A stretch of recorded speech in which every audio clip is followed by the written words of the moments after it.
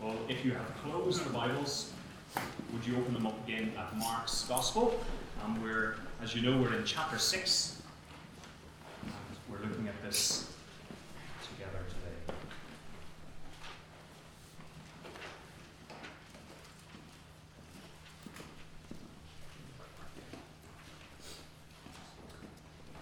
That's on page 841.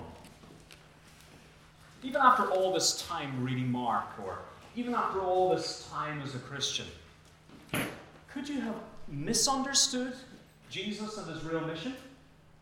I mean, this whole episode in Mark's Gospel shows us that even Jesus' closest companions, those in the boat with him, even the 12 disciples, were deeply, deeply confused. Look at verse 51 here, on page 842. Verse 51. And he got into the boat with them, and the wind ceased, and they were utterly astounded. For they did not understand about the loaves, but their hearts were hardened. What had just happened? Well, 5,000 men, not to count women and children, had been miraculously given a simple meal out of a few loaves of bread and a couple of fish. Surely it's the highest point in Mark so far, more than just an important miracle. And you probably know this is the only miracle that all four of the gospel writers talk about. The feeding of the 5,000. And then just after that, Jesus, again miraculously, walks across a body of water, across this lake, towards their boat, and then gets in. And yet there's an awkwardness, a sort of a jarring end when we get to the end of this chapter. Mark looks back and tells us in that verse we just looked at, their amazement wasn't just excited amazement or delighted surprise. It was because they didn't get it. It was because they hadn't understood about the loaves. And then that comment, their hearts were hardened. So for the disciples, Jesus' closest followers, it was amazement tied up with deep failure. Failure to see who Jesus really was after all that time, after all he'd been doing. And so it's probably a fair question for us too. Could I have failed all this time to see who Jesus really is? I mean, the main thing Jesus came to do. Well, as we go back over these incidents in chapter 6, there's really a big picture being painted here by Mark. He seems to be showing us something extremely important about Jesus, something we will need to be clear about. Well, what is it? What's the big thing about Jesus from these incidents? Well, as you think about that, I want you to notice something very, very striking from the first couple of verses back on page 841 that Kay read to us. Have a look. Something very striking here. Verse 31, and he said to them, "Come away by yourselves to a desolate place and rest a while. For many were coming and going, and they had no leisure even to eat. And they went away in the boat to a desolate place by themselves. Now many saw them going and recognized them, and they ran there on foot from all the towns and got there ahead of them. When he went ashore, he saw a great crowd, and he had compassion on them, because they were like sheep without a shepherd." Mark describes Jesus' great compassion for the people. And it was compassion because of something, because of their condition, because they were like sheep without a shepherd. And those who would have heard or read Mark for the very first time would have understood this kind of language, because it's strongly evoking God's promise through the prophets years ago in a passage that Kay read for us before Mark. A passage that talks about God's promise to provide a rescuing leadership for his shepherdless people. Now, there had been lots of shepherds throughout the people's history, leaders of the people. But the problem, as Ezekiel had written about, was that most of these shepherds didn't actually care about the people. And we've just read last week about one of them, one of these leaders, Herod, a man who had killed John the Baptist just to save his own skin, to save his own reputation with dinner guests. So shepherds that had led God's people had not provided the kind of protection that they should have been providing. And so Ezekiel stepped up and he wrote that God himself declared that God would come and rescue people who had been scattered without leaders. Just have a look at those verses, and Graham will put them up here for us. Oliver, thank you. From Ezekiel 34. Verse 11 says, "For thus says the Lord God, behold, I myself will search for my sheep. I will seek them out. As a shepherd seeks out his flock when he is among his sheep that have been scattered, so will I seek out my sheep." And look at this. "And I will rescue them from all places where they've been scattered on a day of clouds and thick darkness." And then we're going to skip ahead just in that passage. Look at verse 22. "I will rescue my flock," God says. "They shall no longer be a prey, and I will judge between sheep and sheep, and I will set up over them one shepherd, my servant David, and he shall feed them. He shall feed them and be their shepherd." Remember, this is written after King David, so it's looking forward to another servant David. And then verse 24, "And I, the Lord, will be their God, and my servant David shall be prince among them. I am the Lord, I have spoken." It's a wonderful promise. And even in this language at the start here, Jesus seems to be picking it up. And as these crowds rush towards them, and they haven't had a break, Jesus has called them away to somewhere quiet. But Mark tells us Jesus had compassion on them because of their condition. Scattered, wandering, prey, hungry, utterly needy.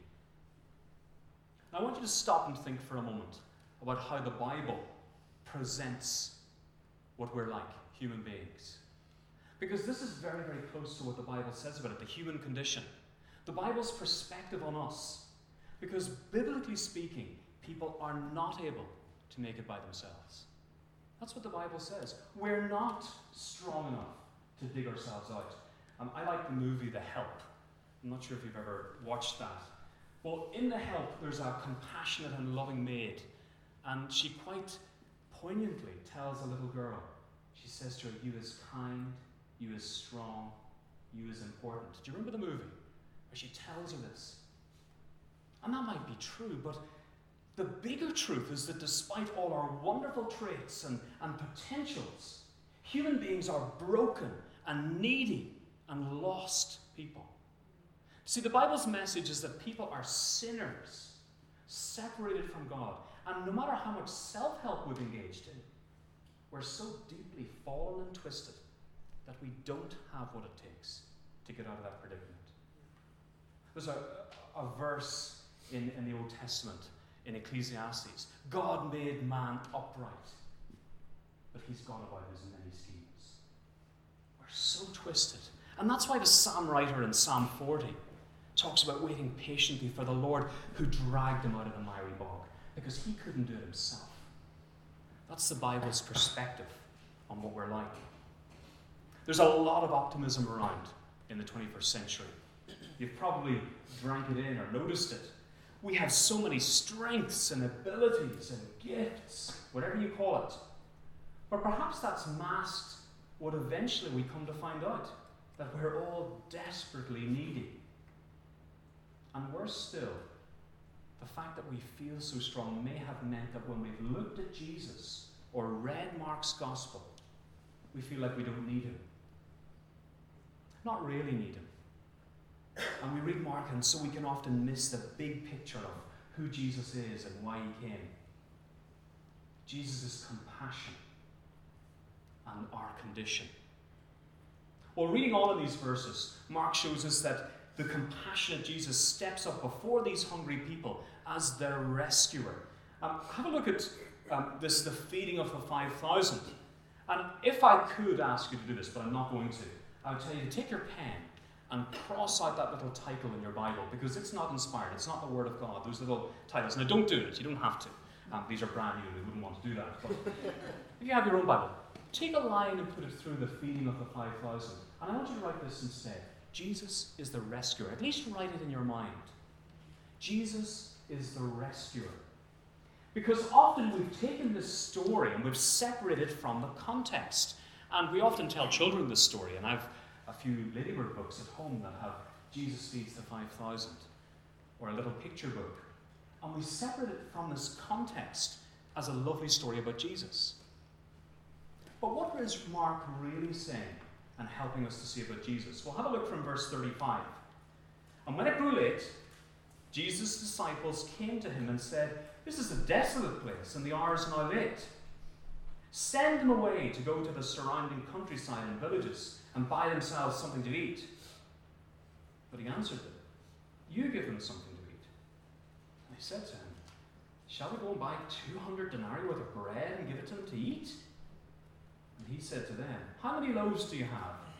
Go and see." And when they had found out, they said, 5 and 2 fish. And he commanded them all to sit down in groups on the green grass.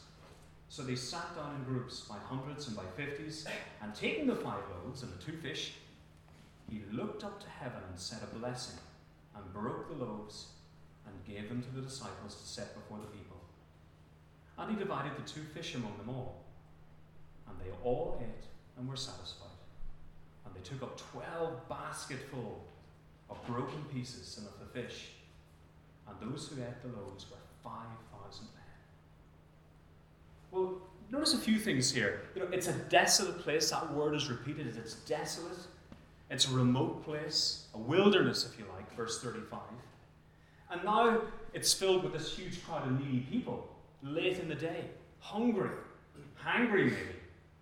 And verse 37, Jesus asks the disciples to feed the people. Maybe they're the hangry ones, verse 37. Their reply is exasperated.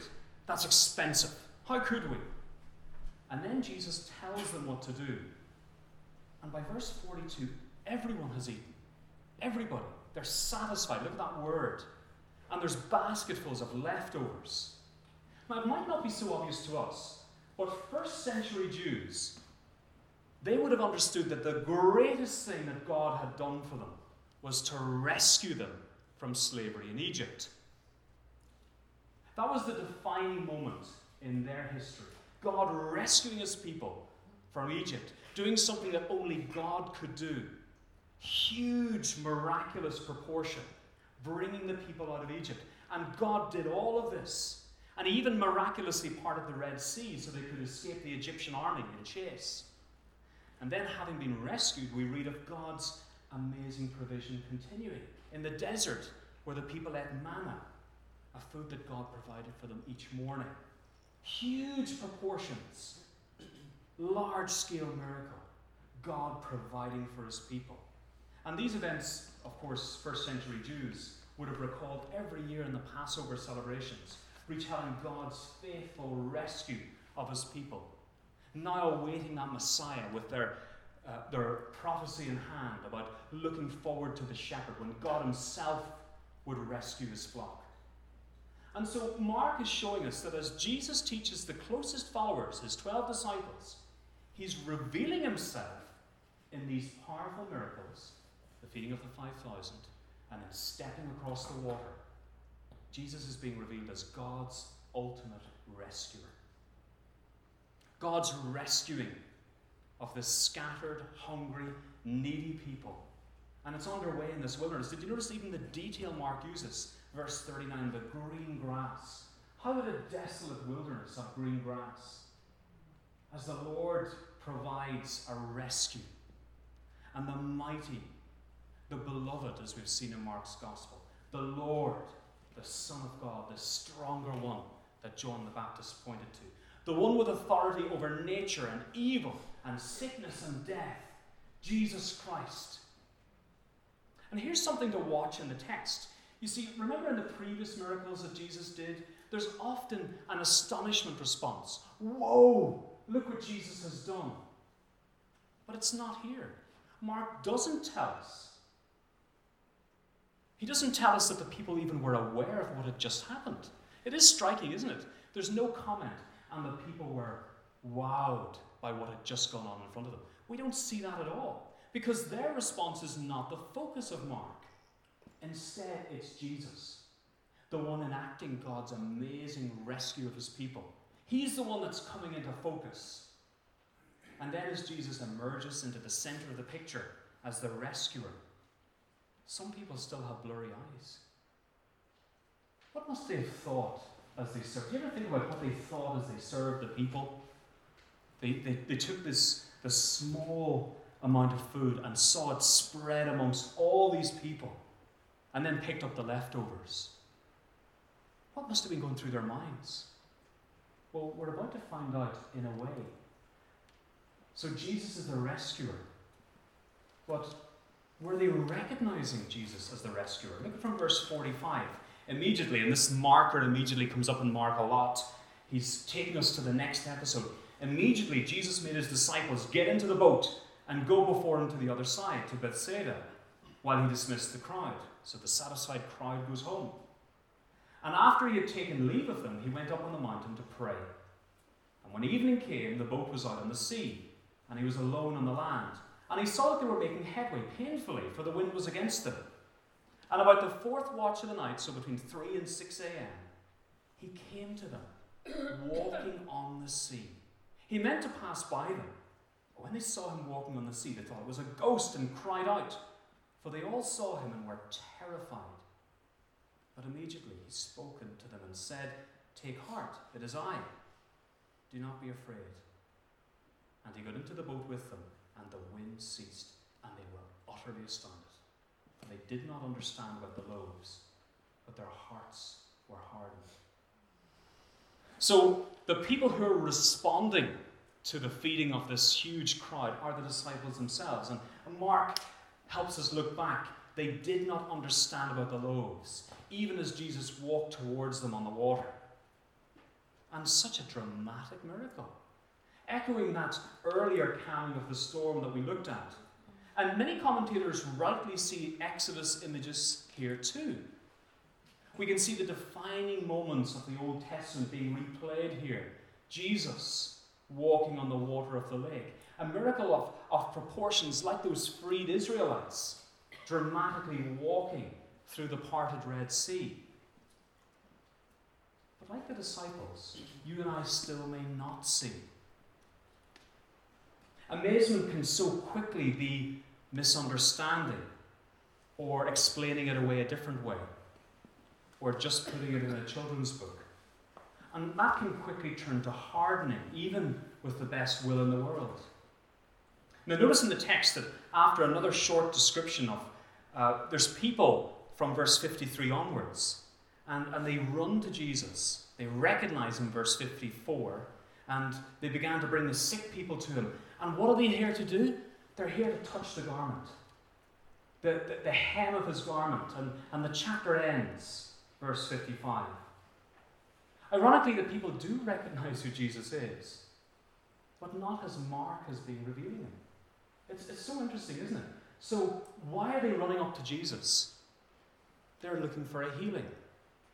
They're not seeing him as Mark is trying to show us, as the rescuer, as God's big rescue plan for his people. They want to touch him and be healed. Maybe not quite getting his true identity. You see, Mark wants us to see this as a kind of failure here at the end of chapter 6. Because there's more to Jesus than the healer. Yes, and we sang it. He is healer, but he's mighty in power. And this is God's solution to the human predicament, right here in this man. There's also, as we've said, some irony in the way we retell this miracle. I mean, I read some bizarre ways of explaining this. It's about people getting full up, or one big shared picnic. You know, the people were inspired by the disciples sharing their food, and so they opened their boxes and shared theirs too. Absolutely bizarre the way some people have tried to deal with this miracle happening that Mark has recorded. And we too might easily leave with a surface understanding of who Jesus is, but Mark might be warning us just how easy it is to misunderstand Jesus and not see the main reason, the big picture, as he steps into history as God's ultimate shepherd rescuer. Now there's a real kind of, I know there's flu doing the rounds, and I'm sorry if you've succumbed to it, but in Christian circles, there's a kind of misunderstanding epidemic doing the rounds, and there's no shot for it. There's no injection you can get. There's sort of popular strains of a kind of misunderstanding. Here's a couple of them to beware of. The first one, storybook Jesus. We've mentioned this. Jesus provides a huge feast. It sadly only lasts until the stomachs are empty again. Storybook Jesus. Or there's religious Jesus. He's the leader. This is the RE textbook one. He's the leader of a huge new movement called Christianity, teaching people to be nice and to share their food and inspiring them just like a first century Mandela or Gandhi or Churchill. So that's religious Jesus. And these are so misunderstanding the big picture. And the third one even gets close but isn't there. Healer Jesus. He's here to heal my sickness. And yet that's not what's being revealed to us on the pages of the Bible. The disciples haven't got it yet. The big theme of these miracles, we mustn't miss the big thing, is that Jesus is God's ultimate rescuer. Just as that big event in the Old Testament was rescue from slavery, so the big event in the New Testament is in fact the culmination of the entire Bible storyline. Rescue for needy, shepherdless, hungry people like you and me. From the most terrible of conditions called sin. So as we hear this feeding of the 5,000, and even maybe the Christmas story, or as we hear bits of the Christian message, or see pictures in the art galleries of episodes from the Bible, most times we could end up missing the context. And the biggest danger, as I see it, is how the Bible is being read and trivialized, sanitized, to fit in with the way we want to see Jesus, rather than the way that the Bible presents him, the way he is, the way he was. And instead of seeing this unfolding revelation of God and his purposes, saving me from sin and eternal death and hell, we see Jesus just as fitting in with us. The feeding of the 5,000 isn't Jesus making me full, so much as Jesus revealed as God's rescuer, fulfilling promises to save a wandering people. And there are hundreds of mentions. If you flick through your Bible, there's something very serious called God's wrath against people who want to rule lives their own way, who want to go it alone, who want to take their lives and just do what they want. Well, the Bible talks about God's wrath. And Mark's going to go on in his gospel, his good news, to show that Jesus will go and die on a cross, explaining that he must die and be raised to life to rescue his people. Maybe you have dismissed Jesus up till now. I saw a film a couple of years ago, another film, called Hacksaw Ridge. And some of you will have seen it. Some of you won't have the stomach for it, and I don't recommend it necessarily. It is quite gory. But there was one soldier in that film, and if you've seen it, you'll know this. One soldier who refused to hold a weapon, and everyone just thought he was a coward. That guy won't even hold a gun. Until after one horrific battle in the middle of wartime, he's beside them, turning up as their rescuer. They got him completely wrong. So as we see our condition, as the Bible explains it, as we are, and then meet and see the compassionate rescuer, perhaps we'll have to reevaluate Jesus and see him for who he is. And there's a way to do this. All we can do is, before God, just admit that we're in need of that rescue. Jesus himself said in Mark 1, repent, turn around, believe this good news. Or perhaps as a Christian you have seen this for many years and you're still seeing it. Well, maybe you'll want to give thanks. There's a song that the musicians are going to sing for us, and it has these lines in it. You give life. You are love. You bring light to the darkness. You give hope. You restore every heart that is broken. I saw a competition in one of the media outlets for people to send in pictures on the theme of brokenness. Well, I could just as easily have taken out my phone and taken a selfie. There's brokenness. But the Bible's answer is Jesus the rescuer. Will we see him, and will we thank God again if we've understood and seen that big picture? Jesus the rescuer. One person, I once heard them say about the minutes after they finally got it about Jesus, and they were cycling away from the church building, and they felt, and they described it, a deep, overwhelming joy. And at the same time, the tears were rolling down their face, wondering that they'd never understood it before now. Well, I hope that that's you today, getting the big picture and seeing the relief of being and knowing the rescuer. Well, let's take a moment to be quiet, and then we'll ask the musicians to lead us.